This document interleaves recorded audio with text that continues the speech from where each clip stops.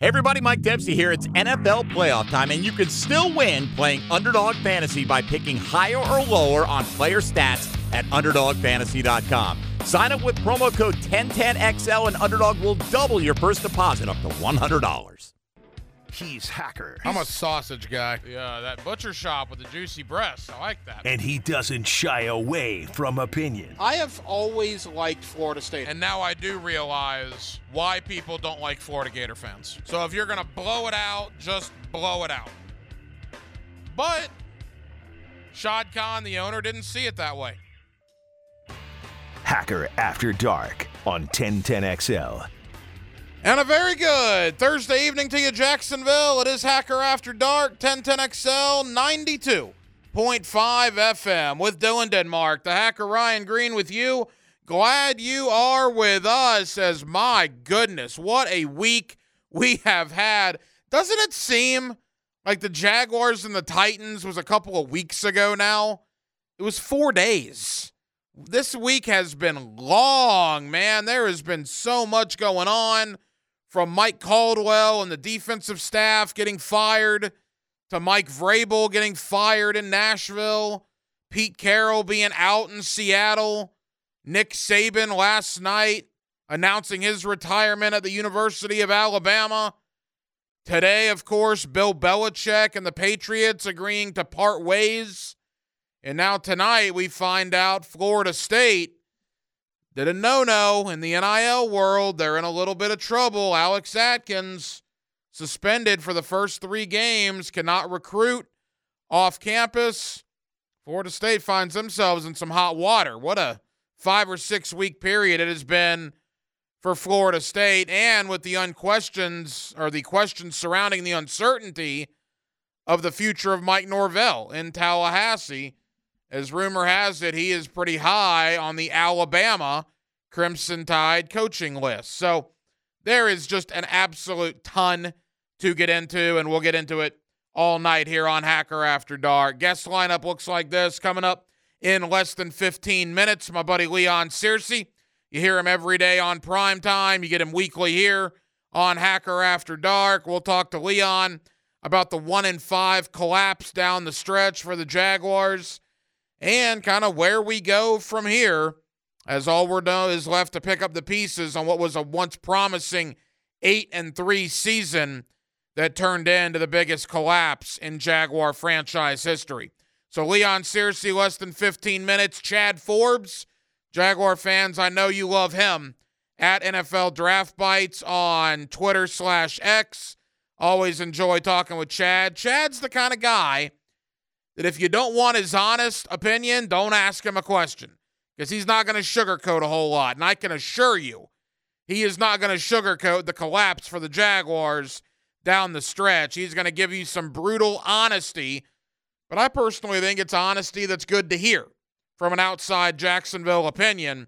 So Chad Forbes coming up later on in the 8 o'clock hour, and making her Hacker After Dark debut, my wife, Heidi, diehard New England Patriot fan. I will tell you, she took the Bill Belichick news today extremely hard.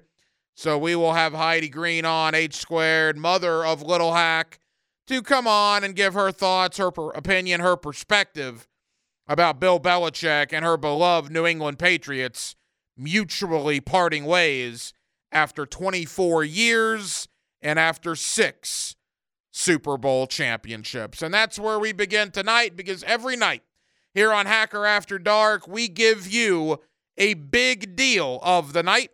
And Dylan Denmark, let's do that right now. Time now for the big deal of the night. What's the big deal? What is the big deal? No big deal. It is a big deal. On Hacker After Dark. The greatest to ever do it. Yeah, I think that's absolute. Bill Belichick is the greatest to ever do it. 6 Lombardis, only 15 wins shy of the all-time coaching win record that is currently held by Don Shula. If Bill Belichick coaches again, and he plans on coaching again, he wants to coach again, he will pass Don Shula probably in the next 2 years or so. He is the best Somebody threw out an idea a few years back. Why not rename the Lombardi Trophy the Belichick? Now, I don't think they're going to do that. But you could, right? I mean, Vince Lombardi, it's kind of funny. He won like 96 games in his coaching career. Now, it was a different game back then. Obviously, he is one of the founding fathers of the National Football League. But he didn't win 6 world championships and 300-plus games. That's what Bill Belichick has done in a salary cap era, in an era of parity in the National Football League. Bill Belichick cut right through that. Yeah, Tom Brady had a little something to do with that as well. But whether it was Brady and then Belichick or Belichick and then Brady, certainly we saw the end of an era today with the news that Bill Belichick and the Patriots were mutually parting ways. I have this moment when news like this happens, but really it hit me twofold, both last night with Nick Saban, and I guess you could even say a little bit of Pete Carroll, sprinkled some Pete Carroll on there, but primarily Nick Saban and primarily Bill Belichick. Do you realize how fortunate we have been as sports fans over the last 25 years? Do you ever think back and wonder and realize, wow, think about the era we have lived in. We have seen the greatest golfer that has ever lived, Tiger Woods. We have, and again, arguably the greatest golfer that's ever lived. The most marketable golfer that's ever lived. We have seen a top 5 NBA player, some will argue the greatest NBA player of all time, in LeBron James. We have seen the 3 greatest tennis players on the men's side ever, in Roger Federer, Novak Djokovic, and Rafael Nadal. We have seen the greatest women's tennis player of all time, in Serena Williams. We have watched the greatest quarterback that has ever played, in Tom Brady. You go to other sports like the National Hockey League. We haven't seen Wayne Gretzky. We've seen some pretty darn good ones in Sidney Crosby, Alexander Ovechkin. And then you go to the coaching ranks, right? We've seen Phil Jackson in the NBA, Bill Belichick, Nick Saban. I mean, icons of sport, both in the coaching profession and in the playing profession. Arguably one of the greatest 25-year periods in sports history. They will be talking about the guys that we have seen live with our own eyes. They will be talking about these guys for years and years and decades on down the road, long after we're gone. And you only think about this when you start losing these guys. We'll never see another college coach like Nick Saban. Ever. The guy won 7 national championships. Did you enjoy it while it lasted? Did you enjoy watching him and understanding what you were viewing, or did you take him for granted? Have you enjoyed watching LeBron James? Because his career is going to be coming to an end sooner rather than later. Did you enjoy Tom Brady? Or did you take him for granted? What about Tiger Woods? It really puts into perspective, Father Time catches up with everybody, and that happens to all of us, whether you're an icon in the sports world or an everyday average Joe like you and I. But I think in moments like this, when Nick Saban and Bill Belichick, 2 guys that would be on a list of the top 10, probably the top 5 coaches of any sport that have ever lived, one calls it a career, the other one is leaving after 24 years at the helm of a franchise in New England. You really take stock of how fortunate we have been. How fortunate we as sports fans, sports media have been to see icons like Saban, icons like Belichick. Again, Pete Carroll, no disrespect to him, 3 guys have a Super Bowl trophy and a national championship. 3 football coaches. One of them was Pete Carroll, who just stepped aside this week as well. So don't take it for granted, man. Enjoy it. Enjoy it. Because you never know when these guys are going to leave our sports world. It happened abruptly with Saban. If Belichick does come back, enjoy his final years wherever he is, because you'll never see a more successful coach than Bill Belichick in the National Football League. 641-1010 is the phone number on the phone line and on the text line, designed by Lifetime Enclosures. Coming up next, let's get into the Jacksonville Jaguars. Biggest collapse in franchise history. What does one of the greatest players in Jaguar history have to say? My buddy Leon Searcy. You get him on primetime. You also get him weekly right here on Hacker After Dark. It is a Thursday night in Jacksonville, Florida with Dylan Denmark. The Hacker Ryan Green with you. It's 1010XL, and it's 92.5 FM. Let's ring up another guest on the All-Pro Roofing phone line. Back here on 1010XL and 92.5 FM in the city of Jacksonville. We are glad you are with us. Well, we thought we'd be previewing a Jaguar playoff game. Obviously, that is not the case. Losing 5 out of 6. The Jaguar season, remarkably, is over. And now we're left to ask the question, what happened? Let me bring in my friend Leon Searcy, former Pro Bowl offensive tackle for the Jacksonville Jaguars. You get him every day on primetime. You also get him weekly here on Hacker After Dark. Leon, how are you, bud? I'm doing, I could be doing better, Hack. Yeah, I think we all could. You and I and Dave Campo did the 5th quarter. I think it was kind of a shell shock for all three of us on Sunday. Leon, you've had a couple of days, man. I'll ask you a very simple question. It's a question that I'm asking everybody this week. 2 words. What happened? Well, Hack, it was a culmination of a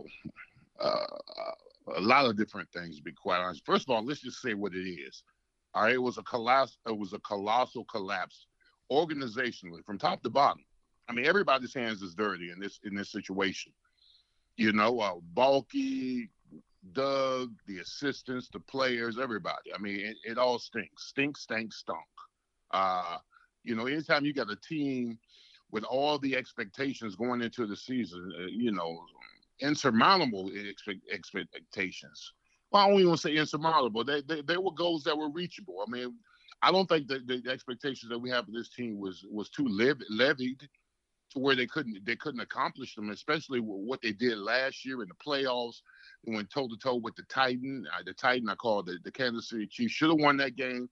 Had a couple of situations where a play goes here, a play goes there. We should have beat the Kansas City Chiefs.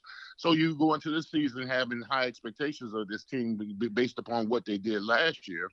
And it started off well, 8-3, number 1 seed. And then for this team to lose 5 out of 6 games, offensively, you know, we sputtered. Defensively, you know, we collapsed towards the end, giving up over 28 points a game in that losing stretch that we had. Play calling. It was just a variation of so many things to where this team had one of the biggest collapses in Jaguar history. Leon, there's a lot of angles to this story, and I want to hit a bunch of them with you. Let's begin with what we know has transpired over the last couple of days. 10 coaches fired, including defensive coordinator Mike Caldwell. In fact, an overwhelming majority of the defensive staff was let go less than 24 hours, basically, after the game ended on Sunday. Your takeaway, letting 10 coaches go in that quick amount of time? Well, I mean, we talked about this, in the 5th quarter, Hack. You know, when the Jaguars lost the game to the Titans, we said to that some heads are going to roll. I wasn't sure it was going to be this many heads, but essentially these guys were, in my opinion, were scapegoated because Doug had to do something. He had to find some reason or some ability to point the finger to why this happened, and quite frankly, I'm not surprised by it.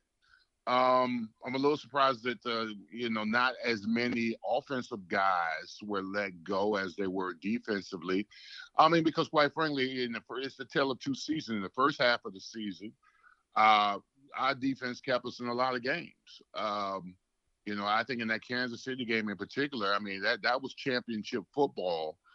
that defense played against the Kansas City Chiefs. And, offensively, we sputtered, couldn't score any points, had to settle for field goals, put ourselves in a predicament where instead of us punting, we go for it on fourth down. The Kansas City Chiefs go down to score, take all the momentum going into halftime. And then the back end of the season, I think our defense just was wore out with the offense inability to score points. They spent mass majority of their time on the field and gave up a lot of points. You give up 28 points, Cincinnati here, 28 points, Cleveland here, more than 28 points against the Ravens, against the Titans. And, I understand that some coaching staff had to go, but that's the nature of this business.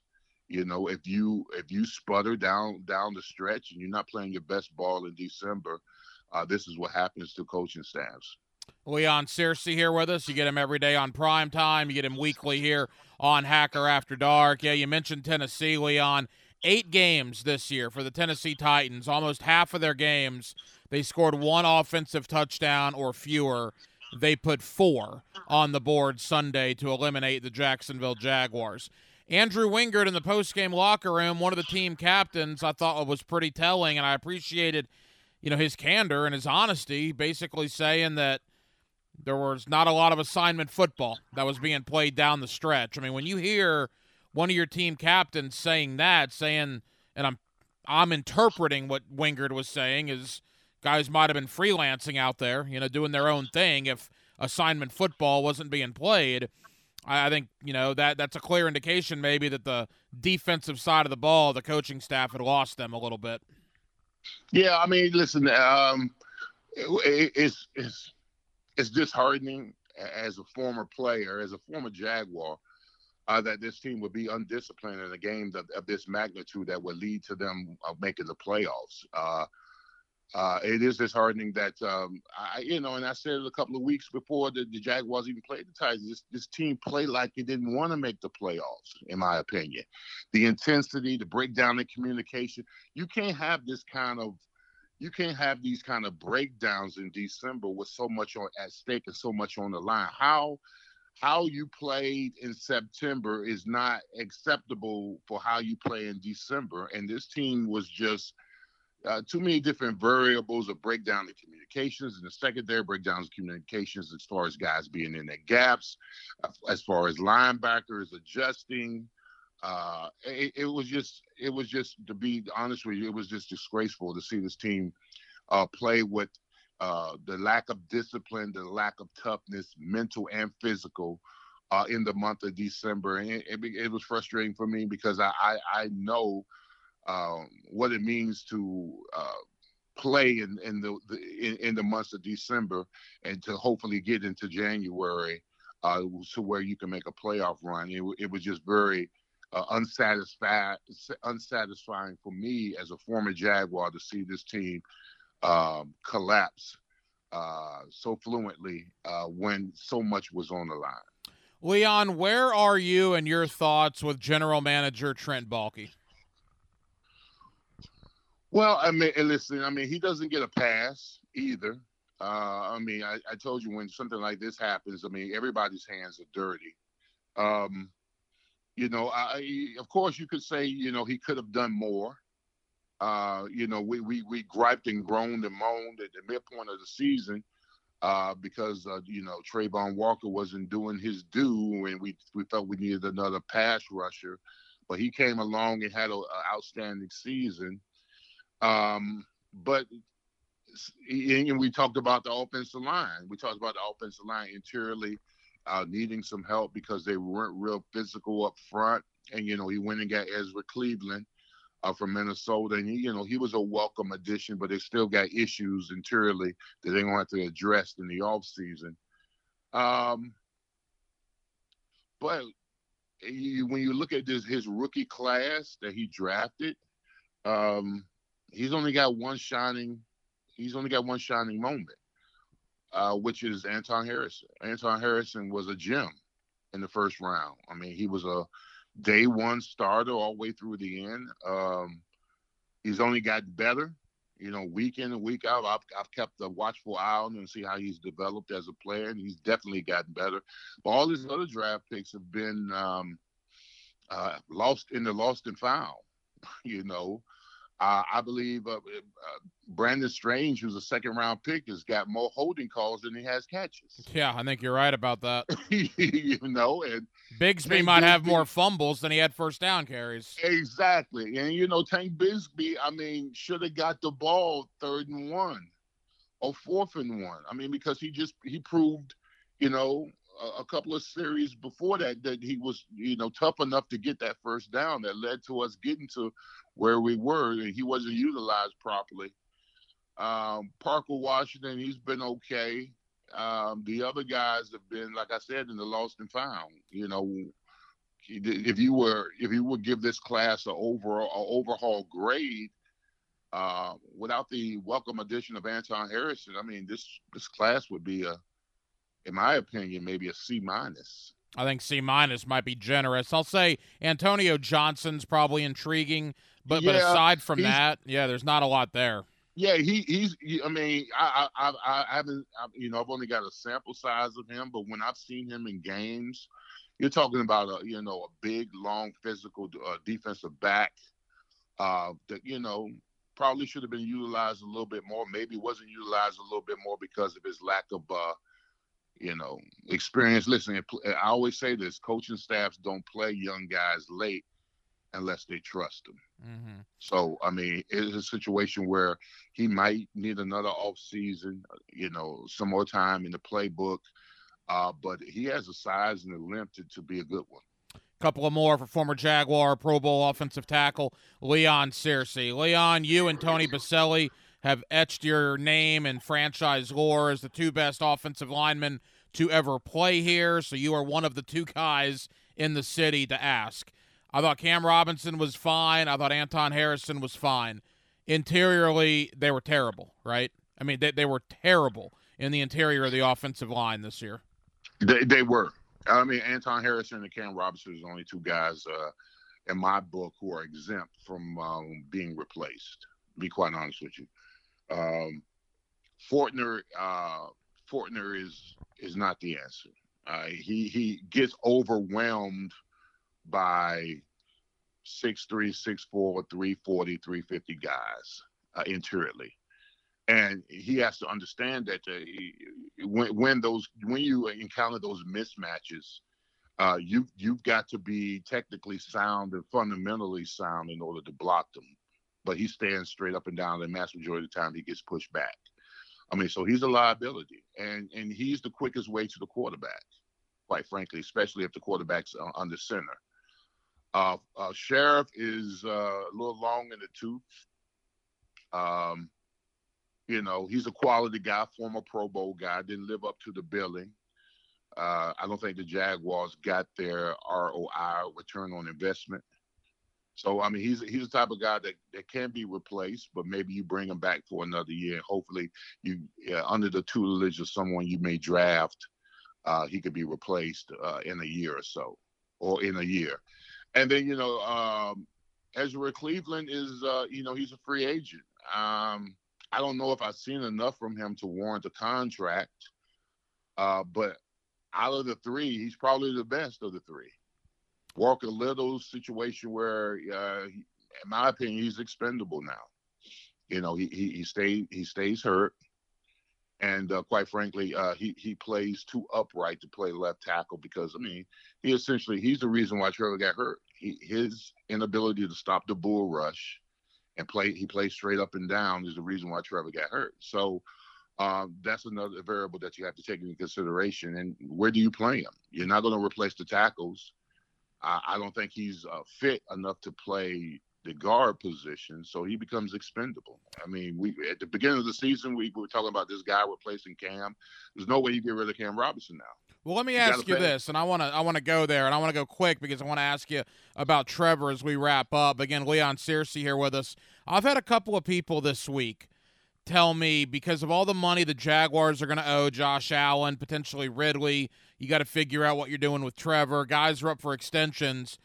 It's a thought that's at least circulating, and it got my interest. Let me ask you. Anton Harrison's on a rookie deal for the next 3 years at least. Can he play left tackle? And you save that money from Cam, move Anton to the left side. He was really good as a right tackle. Could potentially you move Anton to left and put Walker Little at right? You could, because Anton Harrison, he played left tackle at Oklahoma. He played left tackle at Oklahoma. They moved him to right tackle because of the situation that they had at left tackle as far as Cam Robinson and Walker Little. So, yes, he can play left tackle, but here's the deal. Can he play left tackle well? That's the key. Because not a slight on him, but he played right tackle, and most of the time when you got a blind side protector, you get their best pass rushes. The Bosas of the world, they play against the right tackle, so you might see them, but the vast majority of the time the left tackle sees the better of the two as far as pass rushes go. But yeah, you can't just throw it on the kid. You got to let the kid know in the offseason, hey, I need to let the kid know right now, hey, listen, there might be opportunity for you to play left tackle. And, left tackles make more money than right tackles. So if you're going to do it now. Don't wait till we get in freaking training camp and tell the kid he's got to play left tackle. Mm-hmm.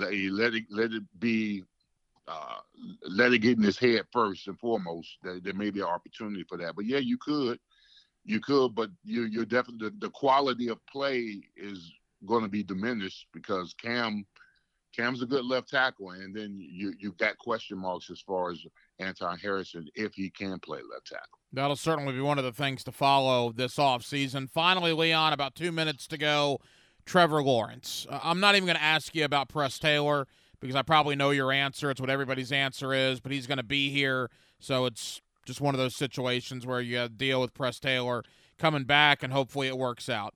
Your concern level, or do you have concerns with Trevor Lawrence after this season? Yeah, I've got concerns with Trevor. He doesn't seem to be ascending the way I thought he would be after what I saw last year. What I saw last year down the stretch was one of the hottest quarterbacks in the playoffs. Started slow. Don't get me wrong now. That San Diego game, he threw 4 picks. He started slow. I was scared. But he came back. And he came back roaring. And if it wasn't for a couple of fumbles here and a missed catch by Christian Kirk there, this team could have easily been in the AFC Championship game. But over the last 3 years, Trevor's got 60 turnovers, bro. 60. That's 20 a year. He's got to do a better job of taking care of the football. That's the keynote speech for any offensive coordinators, that you got to take care of the football. And he doesn't do that. And as of late, he's been this year especially, he's been injury prone, and a lot of it has to do with him. Now, granted, Walker Little had a little bit to do with that, the concussion and all that kind of stuff. Or horrific play calling to put him on a rollout when they're up 14 with 3 minutes to go against Indy. That could have something to do with it. That part too. But no, listen, if I'm a general manager, I'm not giving Trevor $300 million. I got to get another year out of him. Now that may piss him off, but so be it. And a lot of people say, well, if you piss him off and he decides to go somewhere else, then we've lost it. Well, you listen. The Super Bowl's in Vegas. You go to Vegas to gamble. You got to take that gamble. I'm just not giving him that kind of contract because he hasn't taken us anywhere. Everybody says, oh, he's going to want Joe Burrow more. Well, Joe Burrow took the Cincinnati Bengals to a Super Bowl, and he deserved that money. And if it wasn't for his horrific offensive line, it could have took him to a couple of more. So until I see something more out of Trevor, I'm just not giving him the deal that he's probably going to ask for in the offseason. You get Leon Searcy every day on Prime Time. You get him weekly here on Hacker After Dark. Leon, literally every other NFL team you played for is in the playoffs. Pittsburgh, Baltimore, Miami. You excited about the postseason, or is it going to be kind of bittersweet this weekend? Man, the hell with all of them. Doesn't do anything for you, huh? No, it does nothing for me. I had some Steelers fans hit me up on Twitter, Facebook, and Instagram telling me to come home. I said, I am home, damn it. And that's why we love him. Big Leon Searcy every day on Prime Time. You get him weekly here on Hacker After Dark. Leon, let's enjoy Super Wildcard Weekend for what it is. Let's recap it next week, and let's talk a little football. And by then, maybe the Jaguars will have more news. We'll talk to you next week, pal. You got it, bro. There you go. Leon Searcy here with us every week on Hacker After Dark. And yeah, I thought it was pretty interesting the fact that Pittsburgh, Baltimore, and Miami, all of Leon's other stops, all are in the NFL playoffs. Leon could care less. You know, there are playoff games that are this weekend. We've barely talked about them. We'll try to do more of that tomorrow. I mean, it is Super Wild Card Weekend. Well, you got Houston and Cleveland on Saturday. Did you see the Miami-Kansas City situation at Arrowhead? The National Weather Service is telling people that there could be dangerously cold temperatures. Like, they're expecting the wind chill to be in excess of 30 below zero.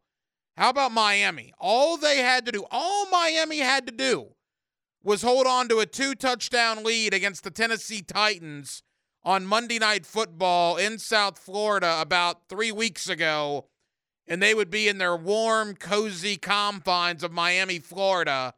And instead, they're going to have to go to 30 below zero into Arrowhead.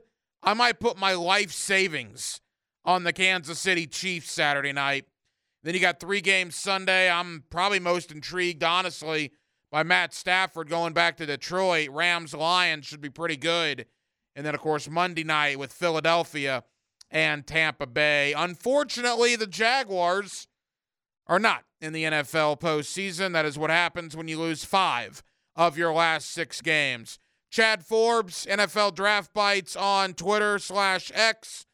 Jaguar fans, I'm very much aware some of you guys have issues with Chad. Some of you like him, some of you don't. That's what makes for a good guest for me, because I'll tell you this, Chad doesn't sugarcoat a whole lot. Tells you what he thinks, whether his opinion is one you agree with or not. He has very strong convictions, and trust me, he has a lot to say about the Jaguars losing 5 of their last 6 ball games, and he joins me next. Hacker After Dark on a Thursday night in Jacksonville, Florida, right here on 1010XL and 92.5 FM. Let's ring up another guest on the All-Pro Roofing phone line. Back here on 1010XL and 92.5 FM in the city of Jacksonville, we are glad you are with us. The Jaguar season, remarkably, is over. Losing 5 out of their last 6 games. The season comes to an end. Probably the biggest collapse in the history of the Jaguar franchise. And the question we're asking all week is, what happened? Let me go to one of my guys here on 1010XL, Chad Forbes. You follow him on Twitter at NFL Draft Bites. Chad is the kind of guy that will not sugarcoat a whole lot, which is why I wanted him on this week. Chad, appreciate the time, my friend. How are you? Hard to fathom the Jaguars aren't hosting a playoff game this Saturday. It is unbelievable. And Chad, I'm going to ask you a simple question, and you can take it from there. In your opinion, what happened? It's their fault collectively. It's not an individuals. They scapegoated the defensive coordinator this week. That unit I thought was pretty good throughout the season. Maybe it faded a little bit down the stretch. But it starts with the general manager and the head coach, and they've got to get on the same page and figure out what happened. And, to me, they were soft on both sides of the ball on the lines. That was a big issue. There are a few players that didn't progress the way you'd like. The quarterback got injured. And all of that just came together at the wrong time. And down the stretch, they just weren't a very effective football team.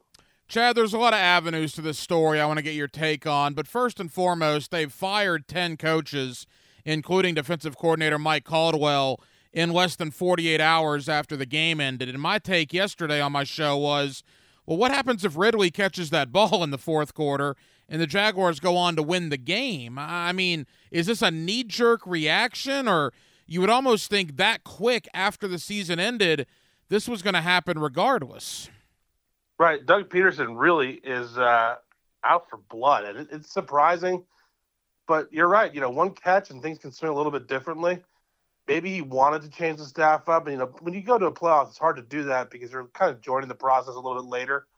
That could be different in the years now, the new years where they've kind of pushed back the hiring process. But yeah, a couple plays here or there, and they should be playing this weekend. Chad Forbes, you follow him on Twitter at NFL Draft Bites. He's with us on 1010XL in Jacksonville. You do believe Mike Caldwell is the scapegoat in all this? Yeah, scapegoat may be a strong word.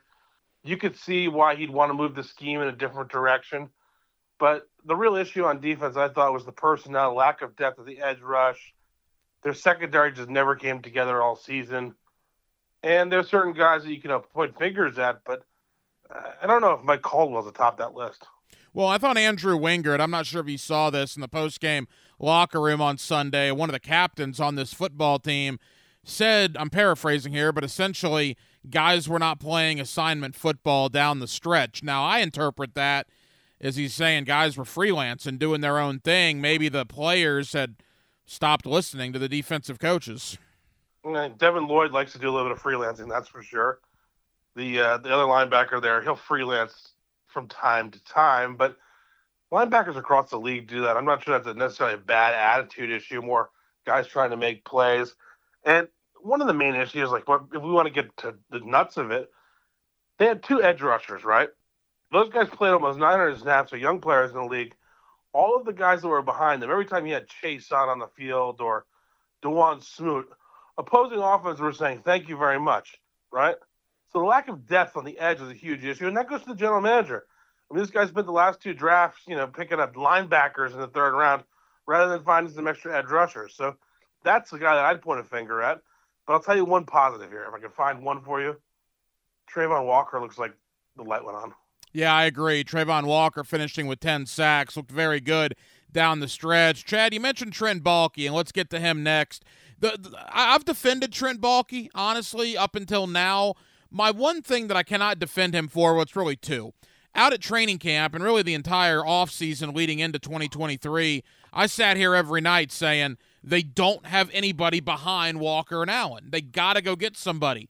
And we see Leonard Floyd sign in Buffalo, and you see Kyle Van Noy and Clowney sign in Baltimore. And every time we're at a press conference asking Doug Peterson, oh, we believe in our young guys. We think the young guys are going to develop.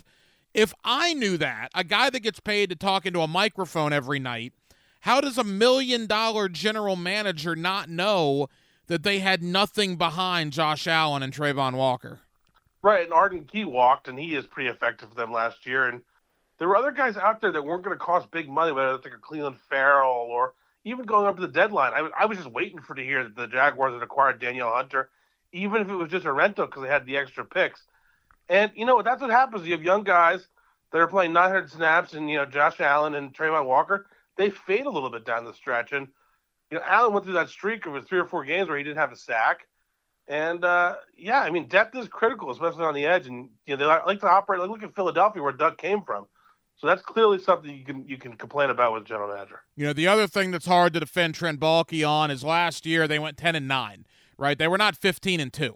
They went 10-9, 9-8 in the regular season, obviously 1-1 in the playoffs, losing to KC. And it's as if Trent Baalke said, we're good. Let's run it back. They did nothing in free agency last year, absolutely nothing to help this team. Ridley was obviously a trade deadline acquisition, and in hindsight, that looks like a gigantic mistake. Right, but they did make moves. And the year prior, they brought in all those big guys on the free agent contracts. The next year, they were retaining Roy Robertson Harris, restructured his deal. They kept the safety, who I thought was really overpaid, right? But they were, maybe it's not signing guys from outside the organization, but they're preparing for this day when they had to pay Trevor Lawrence, Josh Allen, and other guys. So you can't spend huge, twice in offseason back-to-back. And after that, Kirk, Scherf, all those guys, it was just not natural for them to spend again. You get Chad Forbes on Twitter at NFL Draft Bites. He's with us here on 1010XL in Jacksonville. Chad, where are you with offensive coordinator Press Taylor?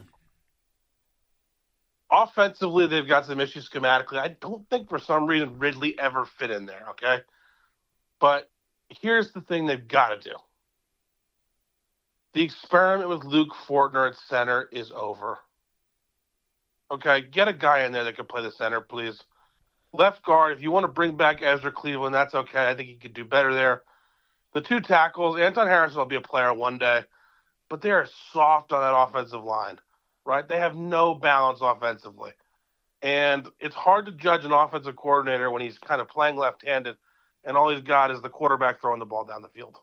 Yeah, I think the criticism of Press Taylor has been deafening here in Jacksonville. They're criticizing everything. Press Taylor is getting most of the wrath of it.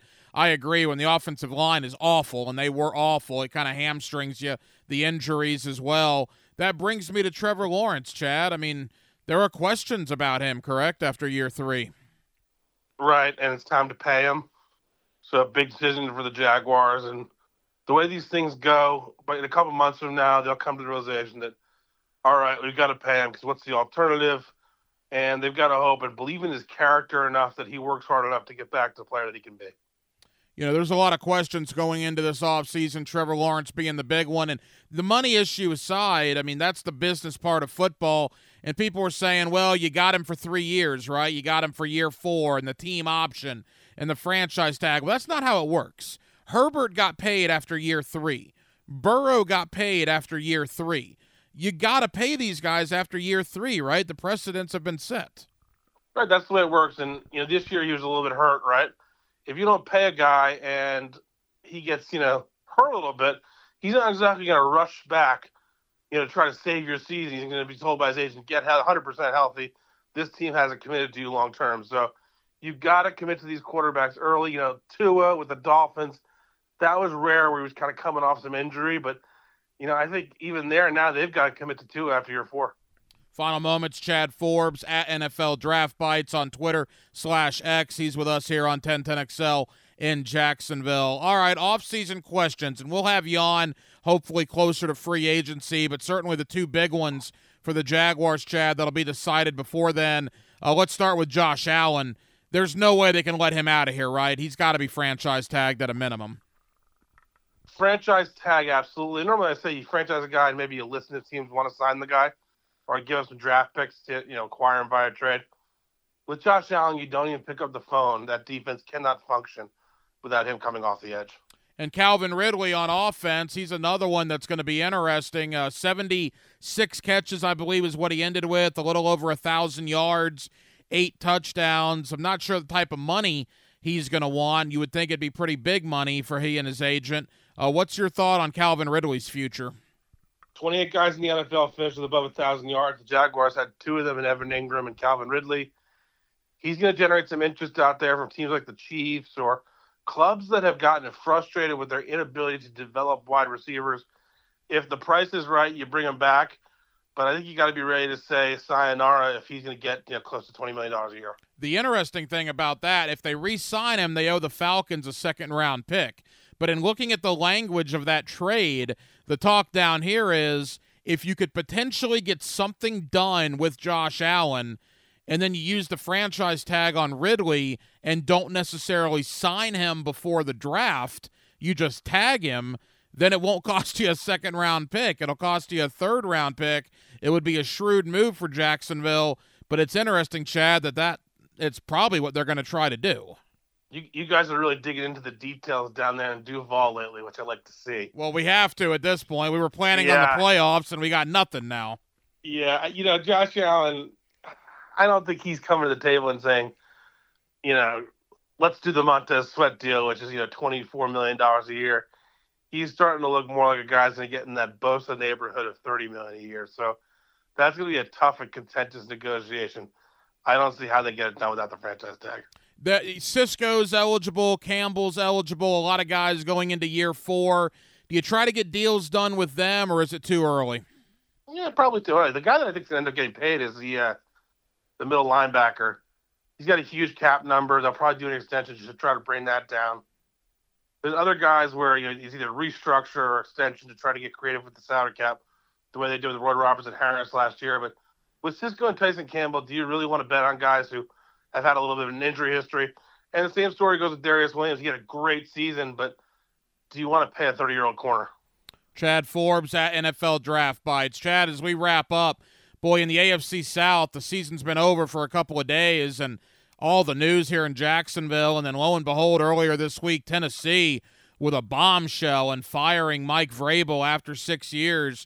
Your takeaway on Vrabel being out in Nashville? Well, I reported a week ago that there's a power play and Mike Vrabel wanted out of Tennessee. He's a smart guy. Looked at that roster and said, "Woo, this is a real tough situation. If I get out now, I don't risk my stock declining anymore."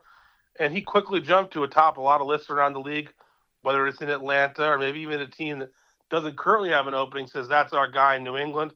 Always, he could take a year off, and there are going to be some marquee jobs open next year, whether it's the Patriots, the Jets, the Bears. So I think Mike Vrabel made the right decision for Mike Vrabel. And the Titans are going to be in a really tough position going forward, which is, hey, great news for you guys down in Duval. It is absolutely a hope. It is a dream here. I'm going to put it to bed right now with you. Mike Vrabel is not going to be a defensive coordinator in 2024, correct? No, and I think the one thing you hope for now, the next guy you want to see leave town in Tennessee is Derrick Henry. Get him to the NFC, and then you really want to have trouble with the Titans twice a year. Yeah, I agree. People are thinking you overpay for Vrabel. I think he's going to get another head coaching job this year. If he doesn't, I do agree with you. I think he probably takes the year off. I think Jacksonville, you do your due diligence, you at least call, but I don't think he's going to want a DC job as opposed to maybe taking a year off.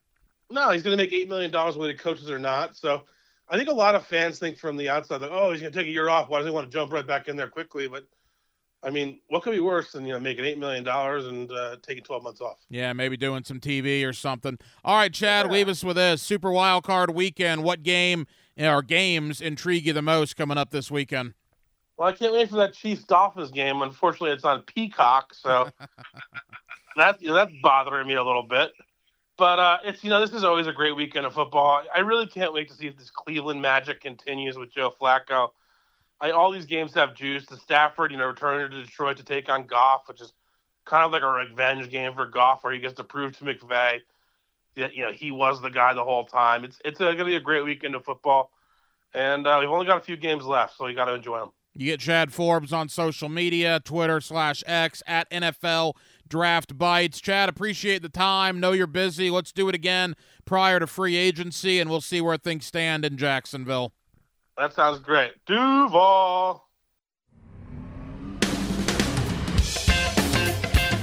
Hacker After Dark on 1010XL. 9 o'clock hour has arrived. 1010XL, 92.5 FM. We're with you till 10 o'clock as we are every night. Coming up in the 9 o'clock hour, Jared Bailey of the USA Today. Talking NFL playoffs, Jags collapse, and more. He comes up towards the bottom of the 9 o'clock hour. Coming up in less than 15 minutes, my better half, my wife, H-squared, Heidi Green, making her long-anticipated Hacker After Dark debut. We got up this morning to the Bill Belichick news. She is from Maine. Her family is what I would consider diehard, and I do mean diehard, New England sports fans. So she took the Belichick news exceptionally hard this morning. So I will let her convey her thoughts to you as my wife, Heidi, makes her Hacker After Dark debut coming up in less than 15 minutes. I want to get into the Jaguars in just a moment. How about this for a feel-old moment of the day? Saw this on one of the 24/7 websites out there. Concord de La Salle 2027 athlete Deuce Jones-Drew has a familiar name but a much different game from his father, Maurice. Yeah, Maurice Jones-Drew's son is now being recruited and is going through the football camps in the state of California out there at De La Salle, I believe, which is where his dad played his high school ball as well. So, yeah, there you go. You want a feel-old statement here on January 11th, 2024. You got it, as Maurice Jones-Drew's son is entering the recruiting world as a high school football player out there in Concord, California. Denmark and I were talking about this a little earlier, and I think it's only natural when so much has gone on, but doesn't it feel like this week has just dragged, man? I mean, dragged. We are only 4 days removed from the Jaguars and the Titans in Nashville. That thing seems like it was a couple of weeks ago. Of course, here in Jacksonville, biggest collapse in franchise history. We're still trying to figure out what happened. We know 10 assistant coaches have been let go. We know a coordinator in Mike Caldwell has been let go. By the way, the Jaguars were blocked again. Both Carolina and reportedly Atlanta have blocked their current defensive coordinators from interviewing with the Jaguars. As we talked about last night, if you're a team, you can block a guy under contract from making a lateral move. Obviously, from D coordinator to D coordinator would be a lateral move, so you can block them in that situation. So Jacksonville can't find a guy to interview right now for their DC job. One would think Leslie Frazier, Wink Martindale, potentially Ron Rivera would also be in the conversation. That does not appear to be the route Jacksonville has looked at least of now, to replace Mike Caldwell.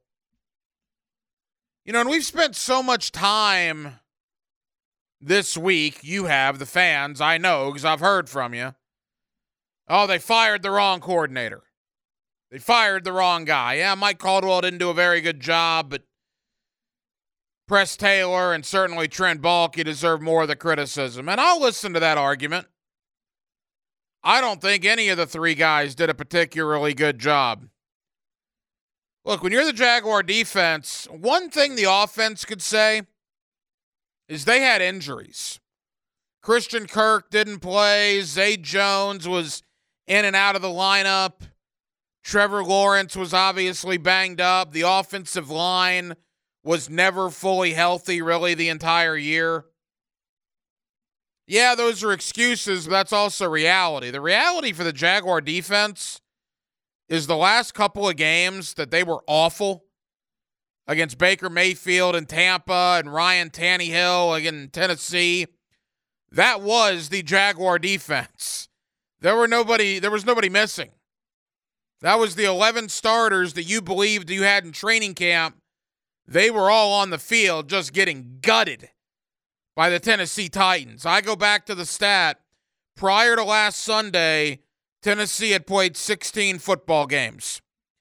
In 8 of those 16 games, let me do my Wolfson High School math on that. That would be half. They scored 1 offensive touchdown or fewer.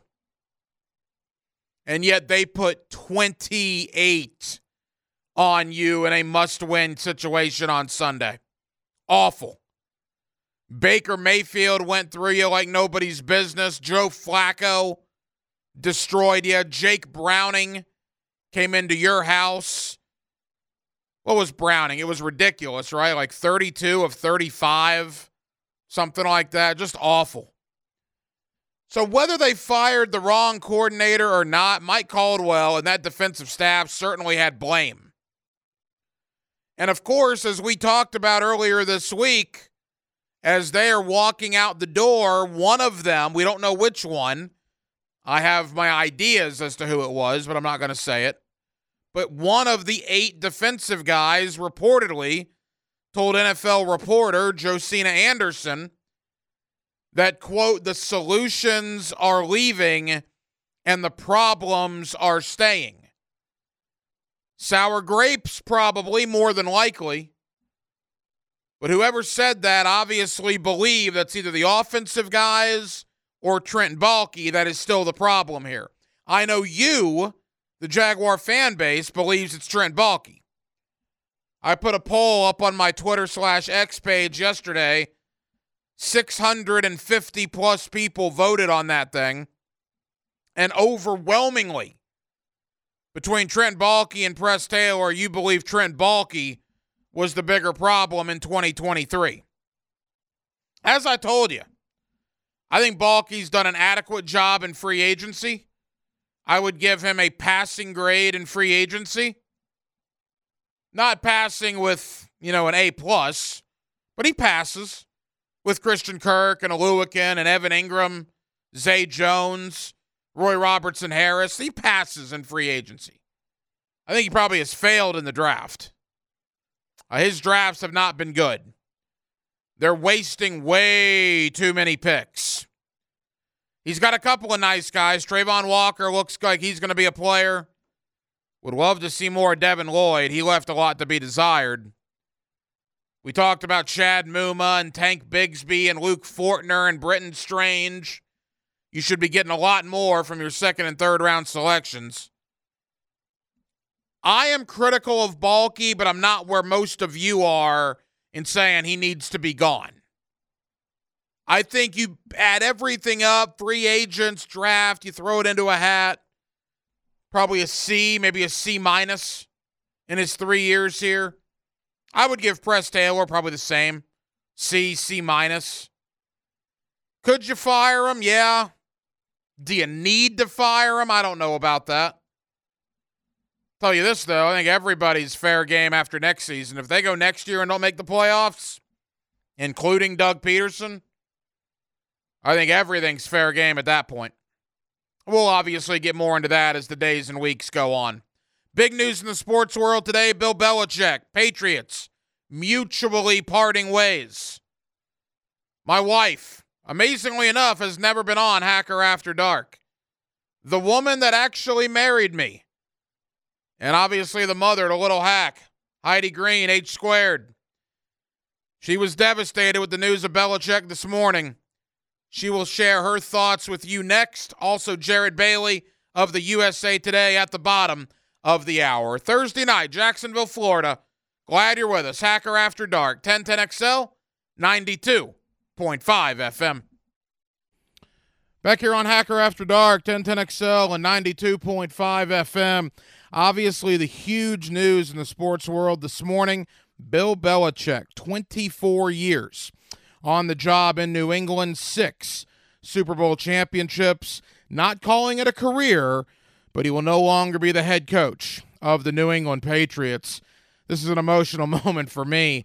So with this morning, we get up, and my wife, who is a diehard New England sports girl, boy, she took it rough. I think she knew it was probably coming that Bill Belichick was going to be out, but man, actually seeing it was not a good morning for H².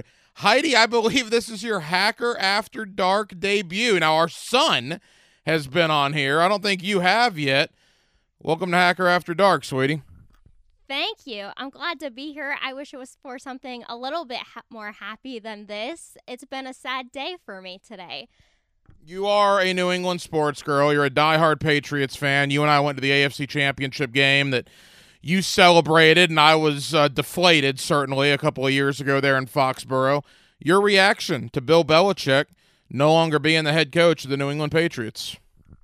Yeah, so as I mentioned, for me, it's personal. It's sad. I grew up watching the Patriots not be very good at playing football for a long time, and we got a new coach. We got Bill Belichick. He had an okay-ish season, I guess better than some of the previous ones before that. In 2000, in 2001, we know Bledsoe went down with an injury the second week, and in comes this guy named Tom Brady, and we're like, oh crap, who is this dude? Like, things couldn't be going any worse for us right now at the start of the season, but Brady changed everyone's lives in New England. It was him and Belichick. So those that know me outside of the radio world know that I'm very passionate about Boston sports, about my family, about my friends. I met some of my best friends because of the Patriots and because of New England sports. We would watch all of the games together every Sunday and make a day out of it. We would watch the Bruins and the Patriots. So it's kind of an end of an era sort of for me, because now they've all moved back to New England within the last year, except for me, and we have group chats. But I don't know, will the group chats still continue without Bill Belichick? I'm not sure. Maybe. I mean, our first date was at a sports bar. Our second date was an NFL preseason game we were watching at a sports bar. So you are a diehard New England sports fan, Red Sox, Bruins, certainly the Patriots. You mentioned growing up. What was it like growing up knowing nothing but success? As a Jaguar, an Orlando Magic supporter, I know nothing but failure. You won championships year after year after year. I mean, what was that like growing up following Tom Brady and Bill Belichick, arguably the greatest quarterback and the greatest head coach in the NFL that we've ever seen? So I was already hitting my teenage years by the time we got Brady and Belichick together. But prior to that, the Patriots weren't very good. Growing up in New England, you basically have sports, your family, music, and for some people, religion. That's what your whole life is around outside of school if you're in school. So my family and I, we watched every Boston sports game. I come from a sports family. My great-grandfather was the scorekeeper for the Boston Celtics. He worked for multiple newspapers and news stations in Boston. He was a writer, so we have a long family history of Boston sports. And you say that I'm used to winning championships. Well, don't forget, the curse wasn't reversed for the Sox until 2004. And we didn't start winning championships with Bill and Brady until later. So it was fun during the winning times in New England. I'm going to miss that because right now, well, the Bruins are doing pretty well. But other than that, right now, a lot of our teams need some rebuilding. I just think that Bill made a significant impact. He flipped the script with Brady his first season there when he was using Bledsoe. They went 5-11. The second season, they flipped it. They went 11-5 with Brady, mostly at the helm. So I think that it's going to be a huge loss for New England, not just because of his coaching ability, but all of his community work that he did. We got Mrs. Hacker here, Heidi Green, a.k.a. my wife, here with us on 1010XL on Hacker After Dark as we begin to wrap up. Now, Bill Belichick, he's not using the word retirement. He's not stepping away. In fact, there are rumors potentially in Atlanta that he is going to coach another football team potentially in the next couple of weeks, maybe even the next couple of days.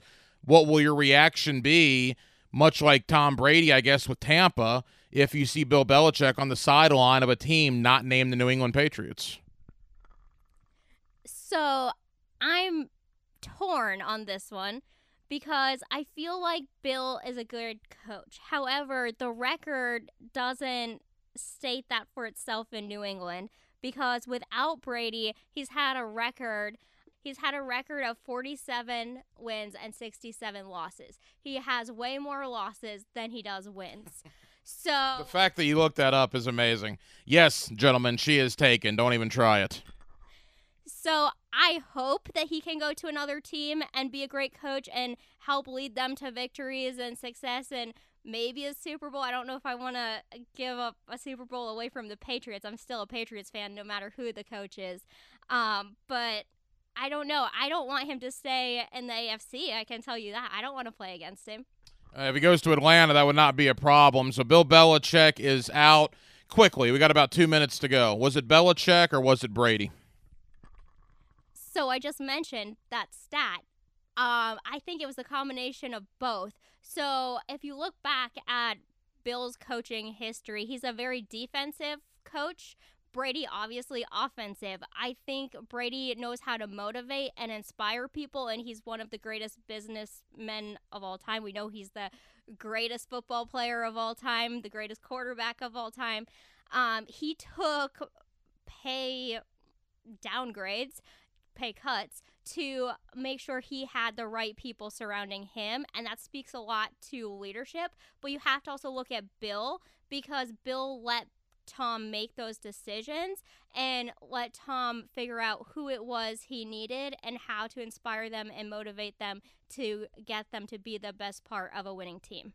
As we wrap up, I know you're upset about Bill Belichick. We appreciate you joining us tonight. Again, H Squared, Heidi Green, my lovely wife here with us on Hacker After Dark. Your son's taken off on social media. People love Little Hack. What are your thoughts on the videos that he makes on a nightly basis?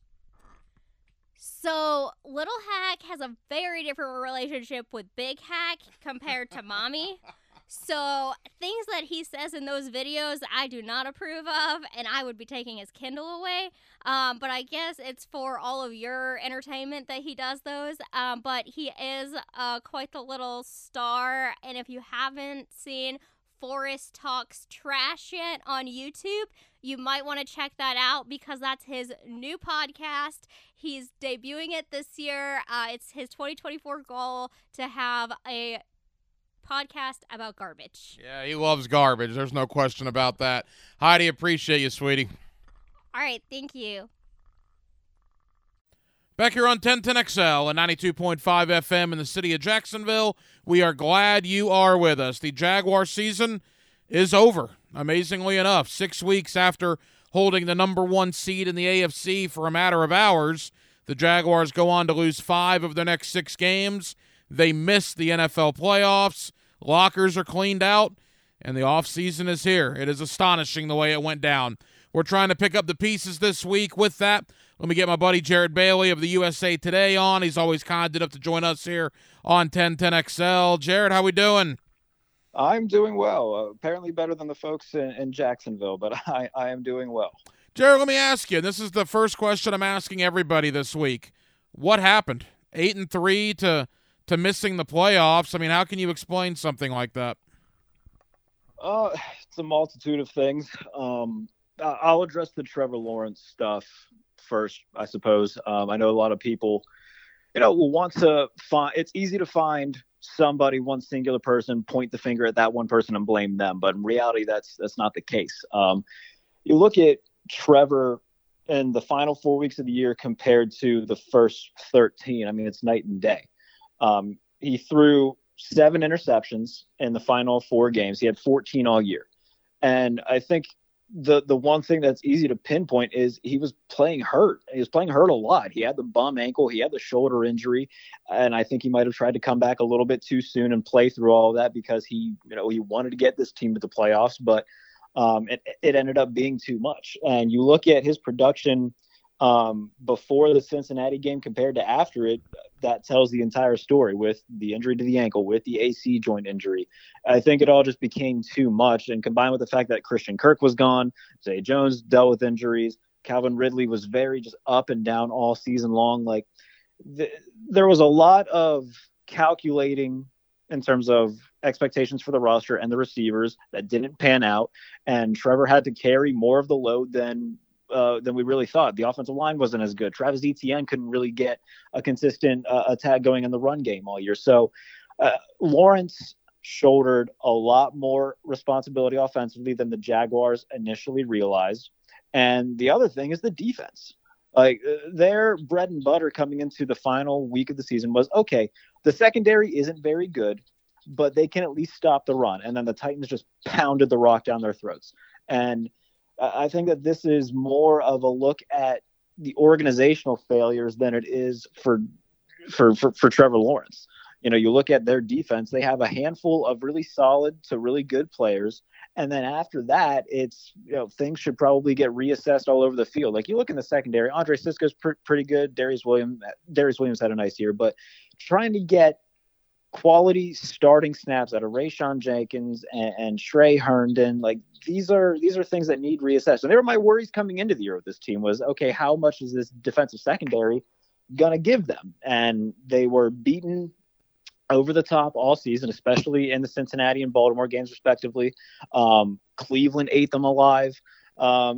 And you look at that Cleveland game in particular, like, yeah, Trevor Lawrence threw 3 interceptions. It was the first game after being back from the ankle injury, and the defense gave up a lot of points. They still only lost by a score.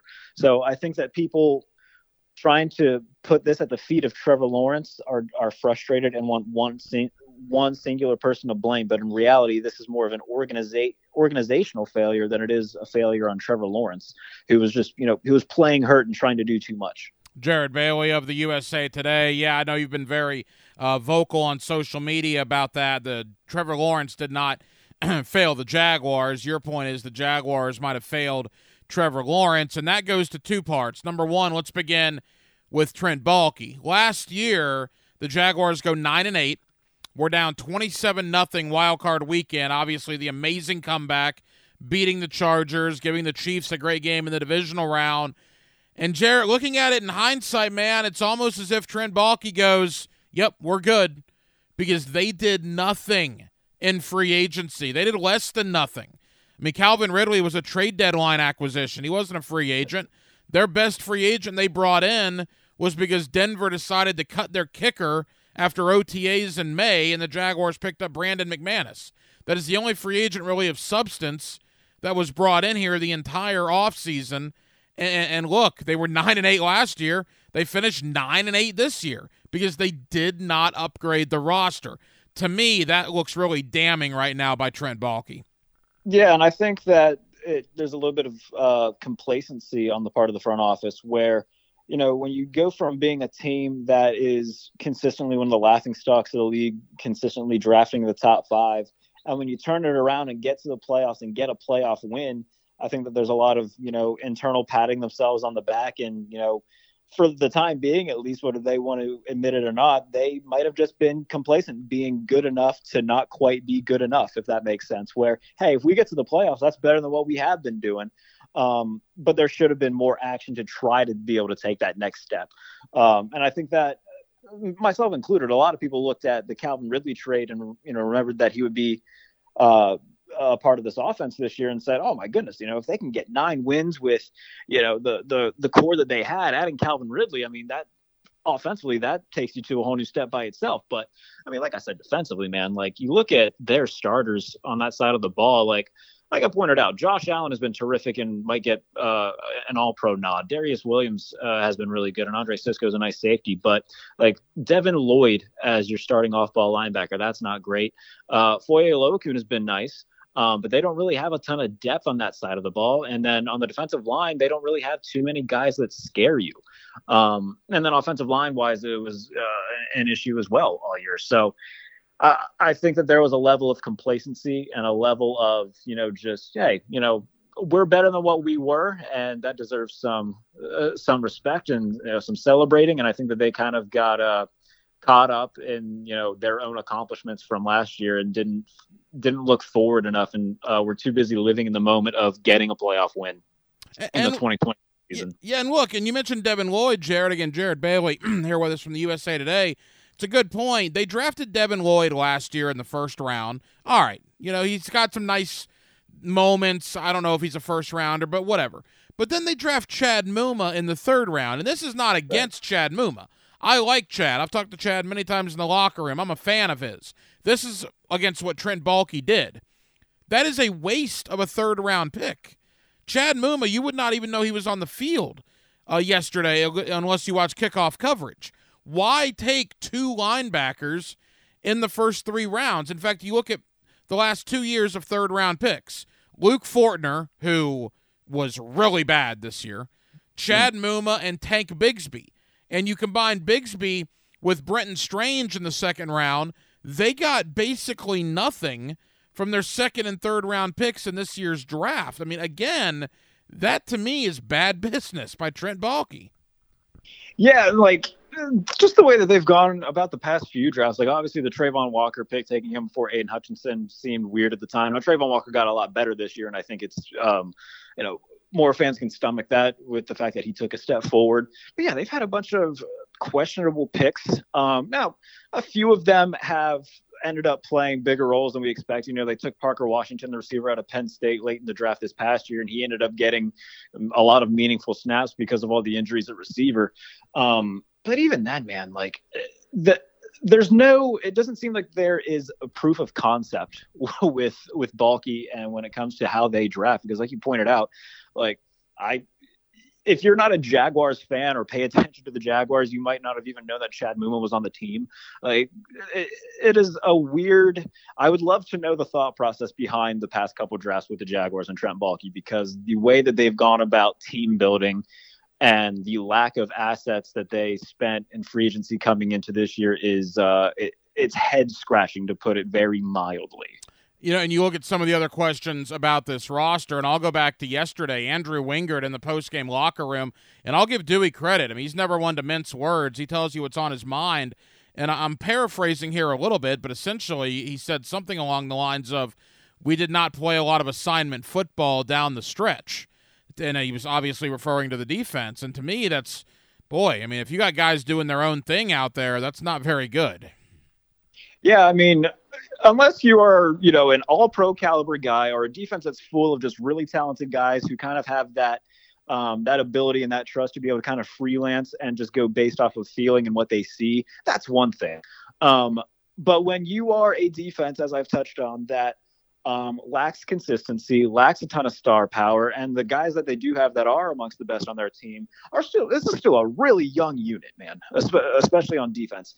They don't have the guys that warrant that type of freelancing and that type of just, okay, we'll just see what happens, So they have a lot of questions to answer this offseason, especially on the defensive side of the ball, and how they attack in terms of, okay, who's going to be running the defense next year? Who is going to be the personnel on defense next year? Because they have a lot of upgrading to do, both in terms of coaching, I think in the front office as well, and then just the personnel itself. It has to get better, and there has to be a more thoughtful process that goes into establishing them and building them as a team, because the past couple of years there really hasn't been.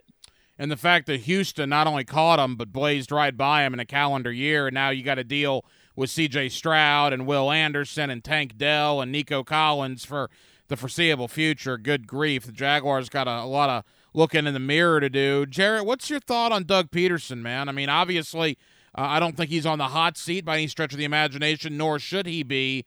But I do think people will begin to question a little bit the play calling situation by giving some of those reins to Press Taylor.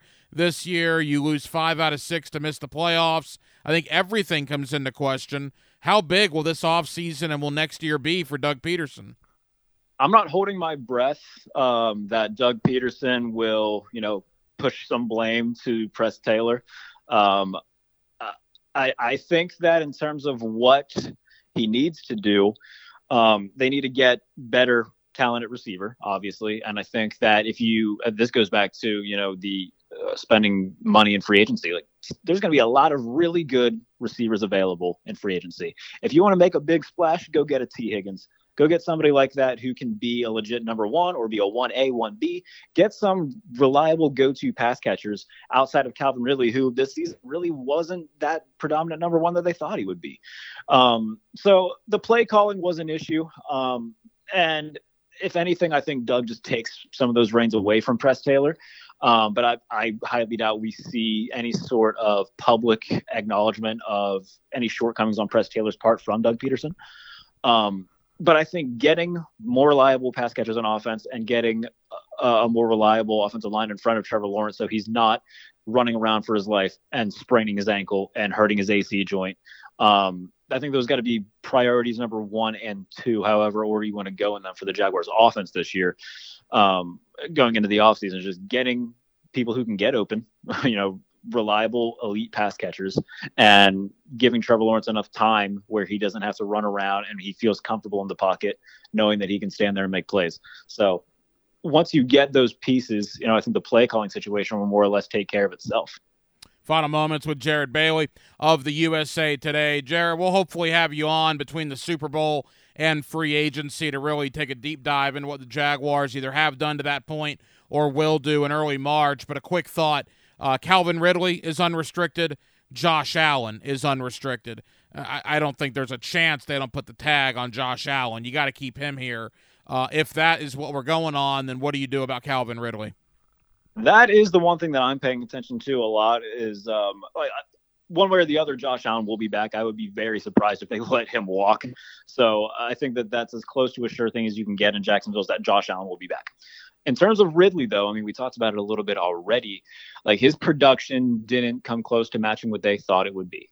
There was some flashes, but all in all, this was, for lack of a better term, a little bit of a disappointing year for Calvin Ridley. He only had 76 catches, which, for a guy that they expected to be the number one for Trevor Lawrence, that's not exactly a high number. So I would be intrigued. I think it just depends on the money situation. And after this season, I don't think that he's going to be garnering high-end free agent money. So if the money works out, then maybe. But remember, they're already paying a lot of money to Christian Kirk. So there would have to be a lot of restructuring things, moving money around to even make a lower end deal work. I'd have to look at their cap situation, their financials to really get a thumbprint on it. But if the money's right and he would come back and they can get, like I said, somebody like a T. Higgins or a legit number one in free agency, then all of a sudden you're looking at, okay, a number one guy, then Calvin Ridley, and then Christian Kirk in the slot, then you're looking at a situation where it's like, okay, this is much better than what it was last year.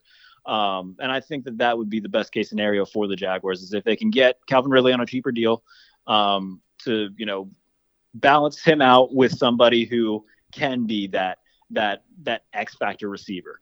And if they can do that, then that's cool. But yeah, in terms of Josh Allen, I think that's as close to a sure thing as he'll be back one way or the other. If they tag him, which is pretty likely, then at least he'll be back. I think priority number one for the Jaguars should be getting a long-term deal with Josh Allen, because like I said, he played like an all-pro this year and he's continued to get better. He's the anchor of that defense. So getting that deal done will be a big priority. And if they can bring back Calvin Ridley on a relatively cheaper deal, then that's great. Hey, Jarrett, final question, man. Again, we'll do more free agency stuff with you in a month and a half's time prior to the beginning of March. But what about Super Wildcard Weekend? What game or games intrigue you the most coming up? I mean, all of them seem to have some sort of storyline going into them where, you got Matthew Stafford going back to Detroit to play the Lions. The Browns facing Houston, obviously the history there being, the Deshaun Watson trade, but Joe Flacco having the career resurgence that he's had, Tyreek Hill going back to Arrowhead to face the Chiefs. So there's no shortage of storylines this week. And I think that the game that intrigues me the most is that Rams-Lions game, because you'd be hard pressed to find a hotter team in football right now, maybe the Bills. But the hottest team in the NFC is the Rams. And not a lot of people expected them to be in this position coming into the year, because they were relying on a lot of, young players, a lot of late round rookies, especially on the defensive side of the football. And they completely exceeded expectations. They got hot over the last month and a half and won their way into a wild card spot. And now you're facing a Detroit team that, one, might be without Sam Laporta, which is a ginormous factor if he does not play.